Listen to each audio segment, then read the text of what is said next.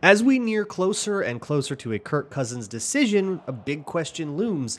Can the Vikings even afford to let Kirk walk? Let's break it down and all the rest of your questions on the Locked On Vikings podcast. You like that? 3, 1, 2, 3. You like it? You are Locked On Vikings, your daily Minnesota Vikings podcast, part of the Locked On Podcast Network. Your team every day.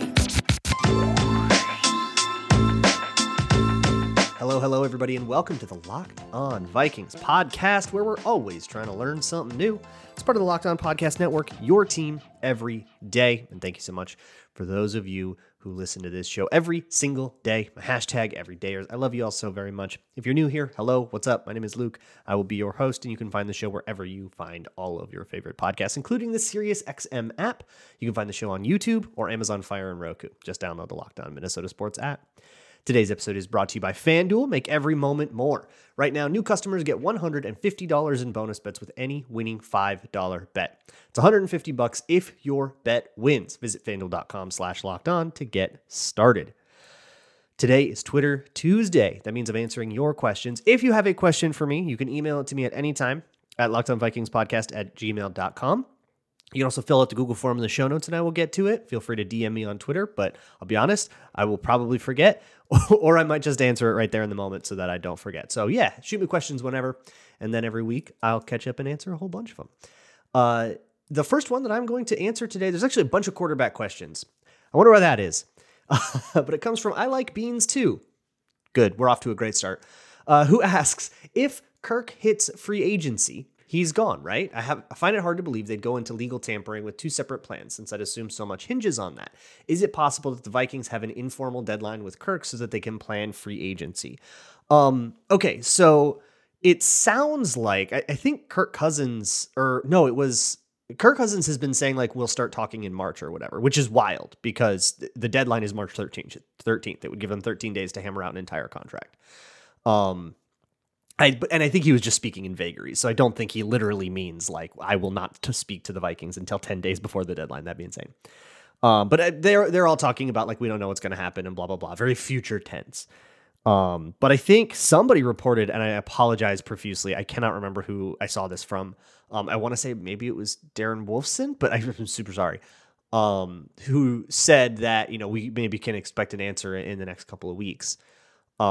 So we're getting to that point with Kirk Cousins and it will happen. And the Danielle Hunt, maybe it was Jeremy Fowler because he was talking about how Danielle Hunter's contract is kind of waiting for Kirk's thing to get resolved first and then they'll work on Danielle Hunter.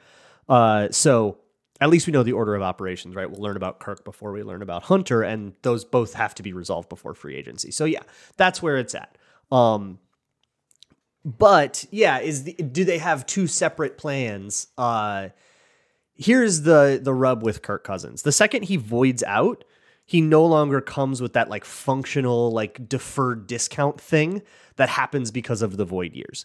Currently, as it stands, as the salary cap recognizes Kirk Cousins' contract, he does not cost $28.5 million in 2024. He's only projected to because that's what he would cost if he walks. Right now, I think he costs like $10.5 million plus whatever else you pay him if you want to pay him more and buy more years of him. And that would all stay spread out and stuff. That's how the void years work. So once he leaves, now he carries a $28.5 million dead cap hit, and that's just that. That's just money that is locked in, and no amount of shenanigans. There's no way to restructure it. There's no way to move it. There's no way to do anything but pay it all off at once and take a big old hit in the 2024 cap.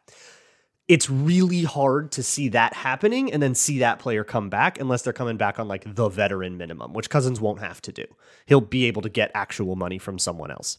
So there's virtually zero chance that Kirk Cousins hits free agency and then comes back. If the Vikings want him back, they will re-sign him in a way that is like way more efficient on the cap and way more sensible in terms of like payout structure against the salary cap.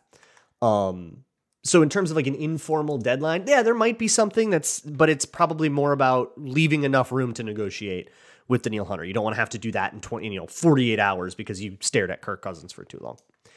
Simon asks, which QB result would you be the most disappointed with in draft or free agency? I think a dead year. That's what would kill me. No Sam Howell years. I don't want to go through what the Commanders. Did you pay attention to the Commanders? Did the Commanders matter this year? No, they did not. And now they're going to get a top 3 pick to go get a quarterback, and that quarterback might bust out. Like, no Zach Wilsoning, right? No, none of that. I don't want to go in with like a Jaren Hall competes with Gardner Minshew kind of thing. That would really, really suck. That just would kind of tell me that the team is no longer serious about success, and they'd rather just lower their expectations so everyone will be less mad at them. And to me, that's not acceptable. Yort asks, why don't we, instead of getting our guy, trade for a cheap QB elsewhere in the league? A young guy with high upside, someone like Zach Wilson, Sam Howell, or Mac Jones. Those 3 names, the answer is pretty simple. That they're bad quarterbacks. And they aren't, I don't see those guys as like upside. I see those guys as like proven to just like kind of reek. If there is a quarterback still with the idea of like untapped potential, I think about like Justin Fields this way, right? There is still this air around him that if he just gets the right surroundings, everything will click, right? But that guy's not going to be cheap because there's potential that he's the real quarterback. Why would they give you that for cheap?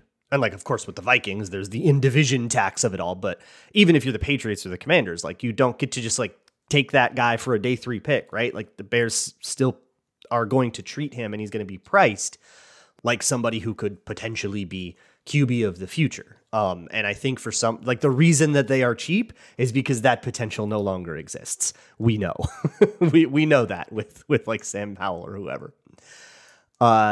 Bradley Knorr asks, would you be willing to trade one of Darrisaw, O'Neal, or Addison as part of the deal and a trade up for one of the top 3 quarterbacks? Here's where I land on that. I think that that's not a necessary move. And the thing about a draft pick, if you're trading up to go to the 3rd overall pick, the 3rd overall pick is a probabilistic asset. What I mean by that is it is a dice roll. It is a thing that could be a great player and it could be Matt Khalil, right? Like it can be good and it can be bad. And the higher the pick, the better your odds of being good, but it's still odds. You're still playing probabilities. You still can have the 1st overall pick and whiff, right? Like it happens all the time. So if I am going to acquire a probabilistic asset, I kind of only want to pay other probabilistic assets, and their value relative to each other is very easy to compare and very easy to price out. So if I'm calling and they're saying we want, 2 first-round picks in Darrisaw, I'm countering, hey, what about 3 first-round picks, right? Just to make the numbers easy. I don't know if it actually would take 3 first-round picks to go up that. I mean, I wouldn't be like super shocked, but also maybe not. I don't know. But just to make the math easy, I would much rather spend draft picks to get draft picks. Rather, I mean, the thing about Darrisaw and O'Neal in particular is they are sure things. We know that they are good tackles. If you trade Darrisaw for, let's even simplify this and take the QB thing out of the equation. Let's say you traded Brian O'Neal and it would save you some cap space and you got a 1st-round pick for him, right? Let's say you did that. Well, that cap space goes into an asset that might not work out. And that draft pick also might not work out. We know Brian O'Neal will work out. We know he's good. He is a sure thing. And so he is not a probabilistic asset. So to flip a sure thing for probabilistic assets, you're going to bleed value really hard if you do that a lot. And that's the same argument against trading someone like Justin Jefferson, right? Which I went off pretty hard on in the show last week. That, a sure thing is just going to be worth, it's a bird in hand is worth 2 in the bush, basically, is all I'm saying here. There's a cliche for a reason. I wish I didn't have to do that. And if I can do draft picks instead, I would much rather prefer to do that. If the difference between getting the quarterback of the future or like picking Michael Penix in the 2nd round means I have to give up a tackle, yeah, I guess you got it. But I don't think that that's the dichotomy. I think that if that's the choice you've been backed into, you did a really bad job negotiating. Wolves Back asks, I heard that Jaden Daniels doesn't throw very well / doesn't throw over the middle often. Is that something you noticed? So I've done my Patreon video, patreon.com/LukeBryan NFL on Jaden Daniels. You can see some of that. I think there's some throws over the middle in there. And I did an article on him for Wide Left on his like dropbacks and stuff. Haven't done a Locked On Vikings episode about him yet, but that should come. That might happen this week, actually. So short answer is no, I do not share that concern.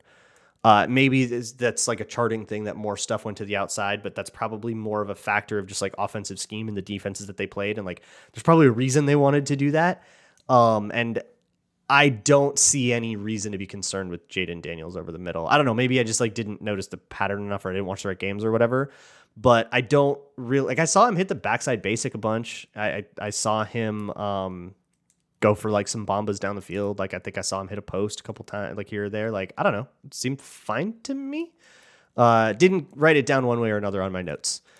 I've got a bunch of real interesting questions coming up here on Twitter Tuesday here on the Locked On Vikings podcast. Excited to get to them. Today's episode of Locked On Vikings is brought to you by DoorDash. Folks, it is Valentine's Day tomorrow, which means if you've got a special someone, do not forget to get those flowers, which you can get on DoorDash. If that's the thing that you are all into, you can, of course, get that delivered directly to your door, to your workplace, or whatever. If you're scrambling, you procrastinated, it's okay. Nobody has to know. Just punch that thing in on DoorDash and get it delivered right to you, and they will not know the difference. If you maybe didn't get a chance to hit the grocery store because you're about to cook up a special meal, which, by the way, always recommend that for a good date. You can always impress that special someone. Hit me up. I'll get you a nice accessible recipe. You can also get those groceries delivered directly to your door as well. Save yourself some time. Whatever it is, just find the DoorDash app and use it to save your life. DoorDash is your door to more. Head to the DoorDash app to get everything you need delivered. Thank you so much for making Locked On Vikings your first listen of the day. When you're done here, go check out Locked On Minnesota Sports. You can get a 24/7 Minnesota Sports YouTube feed. Basically like a TV channel, but for only Minnesota sports. Locked On shows like this one, Locked On Wolves, Twins, Wild, and so on. All day long. Flick that thing on in the background and forget about it, and you will be up to date on all of the biggest stories in Minnesota sports. Moving on with this Twitter Tuesday episode, the next one comes from Carlos Skoll, who says, "So, I haven't found a rational explanation for this anywhere. What was the Chiefs' logic behind not calling a timeout in the last series of the Super Bowl?" And by the way, we've got a bunch of Super Bowl ones coming up here. So, Carlo, he went on a whole thing about how like it's really risky to let the clock wind down like that. What if they didn't get a touchdown? So this was a confusion that many people had, including like several members of the San Francisco 49ers. That wouldn't have been the end of the game at the end of the clock there. It's treated like the end of the first quarter. They would have just flipped sides and continued onward on second down or whatever. So yeah. That would have been super risky if, they like let the clock wind down. It's like, I get not wanting the other team to get time, but if you score a touchdown, the game ends anyways. So yeah, that wouldn't make any sense. That would not have been the end of the game. They were fine with that clock running out, just like you'd be fine with the first quarter running out. Chuck asks, you win the OT coin toss in the Super Bowl. Same situation as the 49ers. Do you take the ball or play defense, and why? We actually had a long discussion about this on the Minnesota Football Party, which you can find the audio on this very audio feed, or if you're a YouTube viewer, go to Locked On Minnesota Sports, watch it on YouTube there. We talked a lot about it, and I guess the calculus goes as such, the way that I've kind of learned about it now. The analytics people are all over this. This is like very much their thing.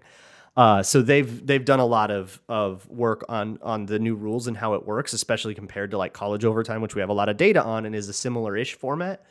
So it basically goes like this. If you go first, the main advantage that you get is that in the event that you're still tied at the end of two possessions, so the overtime rules changed. If you didn't watch the Super Bowl, you need some catching up. The overtime rules were different in the playoffs this year, and it finally came up here. Both teams are guaranteed a possession now. So none of this, if they get a field goal, then the other team gets a chance to respond, but a touchdown, they win the game. There's no way to end the game on the first possession anymore, except for a defensive touchdown, which I would argue kind of counts like, well, the other team did possess the ball for at least part of that play.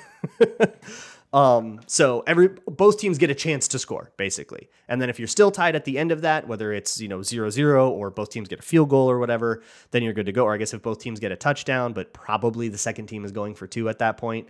So if it's still tied at the end of that, then you get then you just go into true sudden death, like the way it used to be, because now both teams have gotten a chance. So given that, 49ers win the toss. They said they wanted to kick. They wanted the ball. Yeah, they said they wanted the ball. They wanted to go first.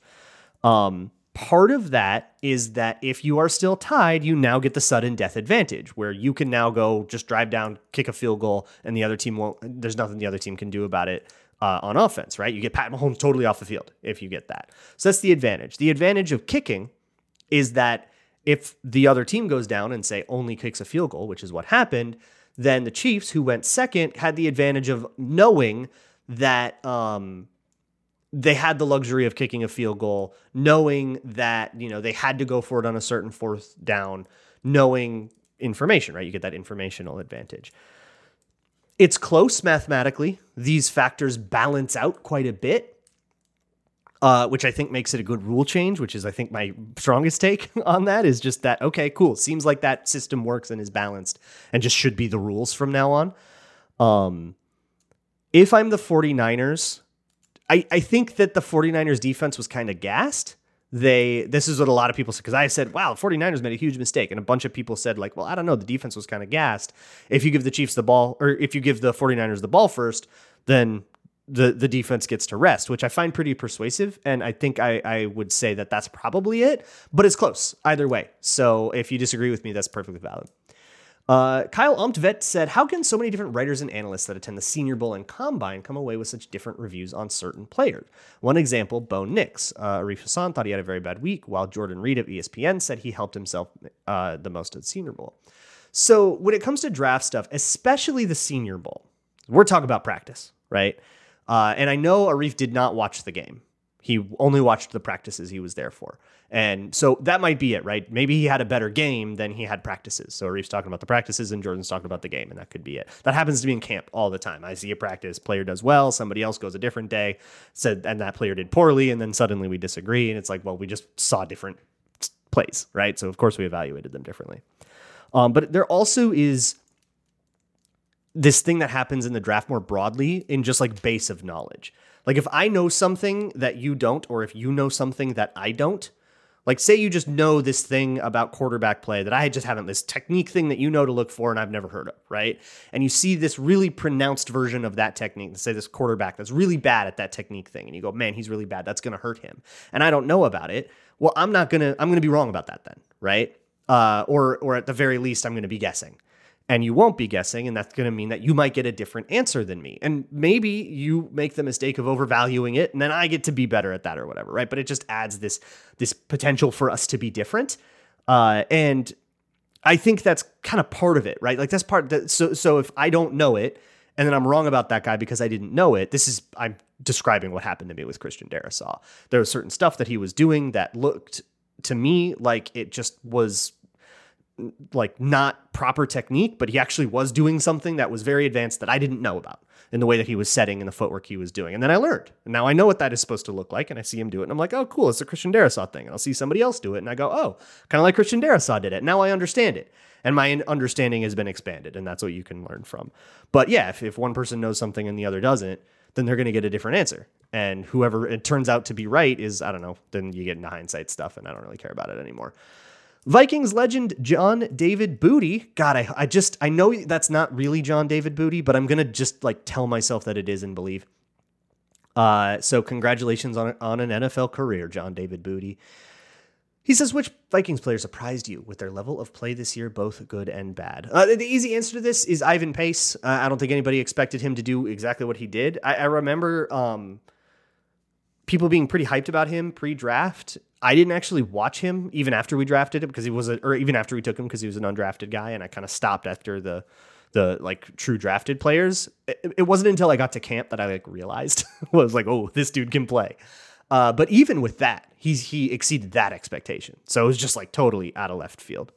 And then for somebody who played worse than I thought, probably KJ Osborne. The drops issue was pretty surprising to me. That's not really something that we had come to expect from him. We thought of him really as a clutch player, and he just didn't play as well. Got super usurped by Jordan Addison, which I kind of thought was definitely not a guarantee, but it happened. So you can say that like didn't match my expectations. Cool Carp asks, are you concerned about interior defensive line at all? Oh boy, am I. All across the defensive line. So they'll still have Harrison Phillips, who I really like, under contract. I believe Tonga is a free agent. Bullard is a free agent. And then you have like Jaquelin Roy, who was behind both those guys on the depth chart. So yeah, you need some big boy dudes. I think it's actually a pretty dire need. A dire enough need where if the Vikings decide not to go quarterback in the first round and instead they choose a nose tackle, I think that would be a perfectly reasonable choice, assuming that you're not going quarterback because you just don't like any of the quarterbacks that are left, right? Like the top three go and you don't like McCarthy and Nixon Penix, right? And then you just take a nose tackle. I think that would be perfectly sensible given those priors. On that topic, Nate Farris says, who are some of the defensive linemen / edge rushers that the Vikings should target in free agency? I've already gone over Dorrance Armstrong on this show in a previous one, who I think would be a pretty cool get.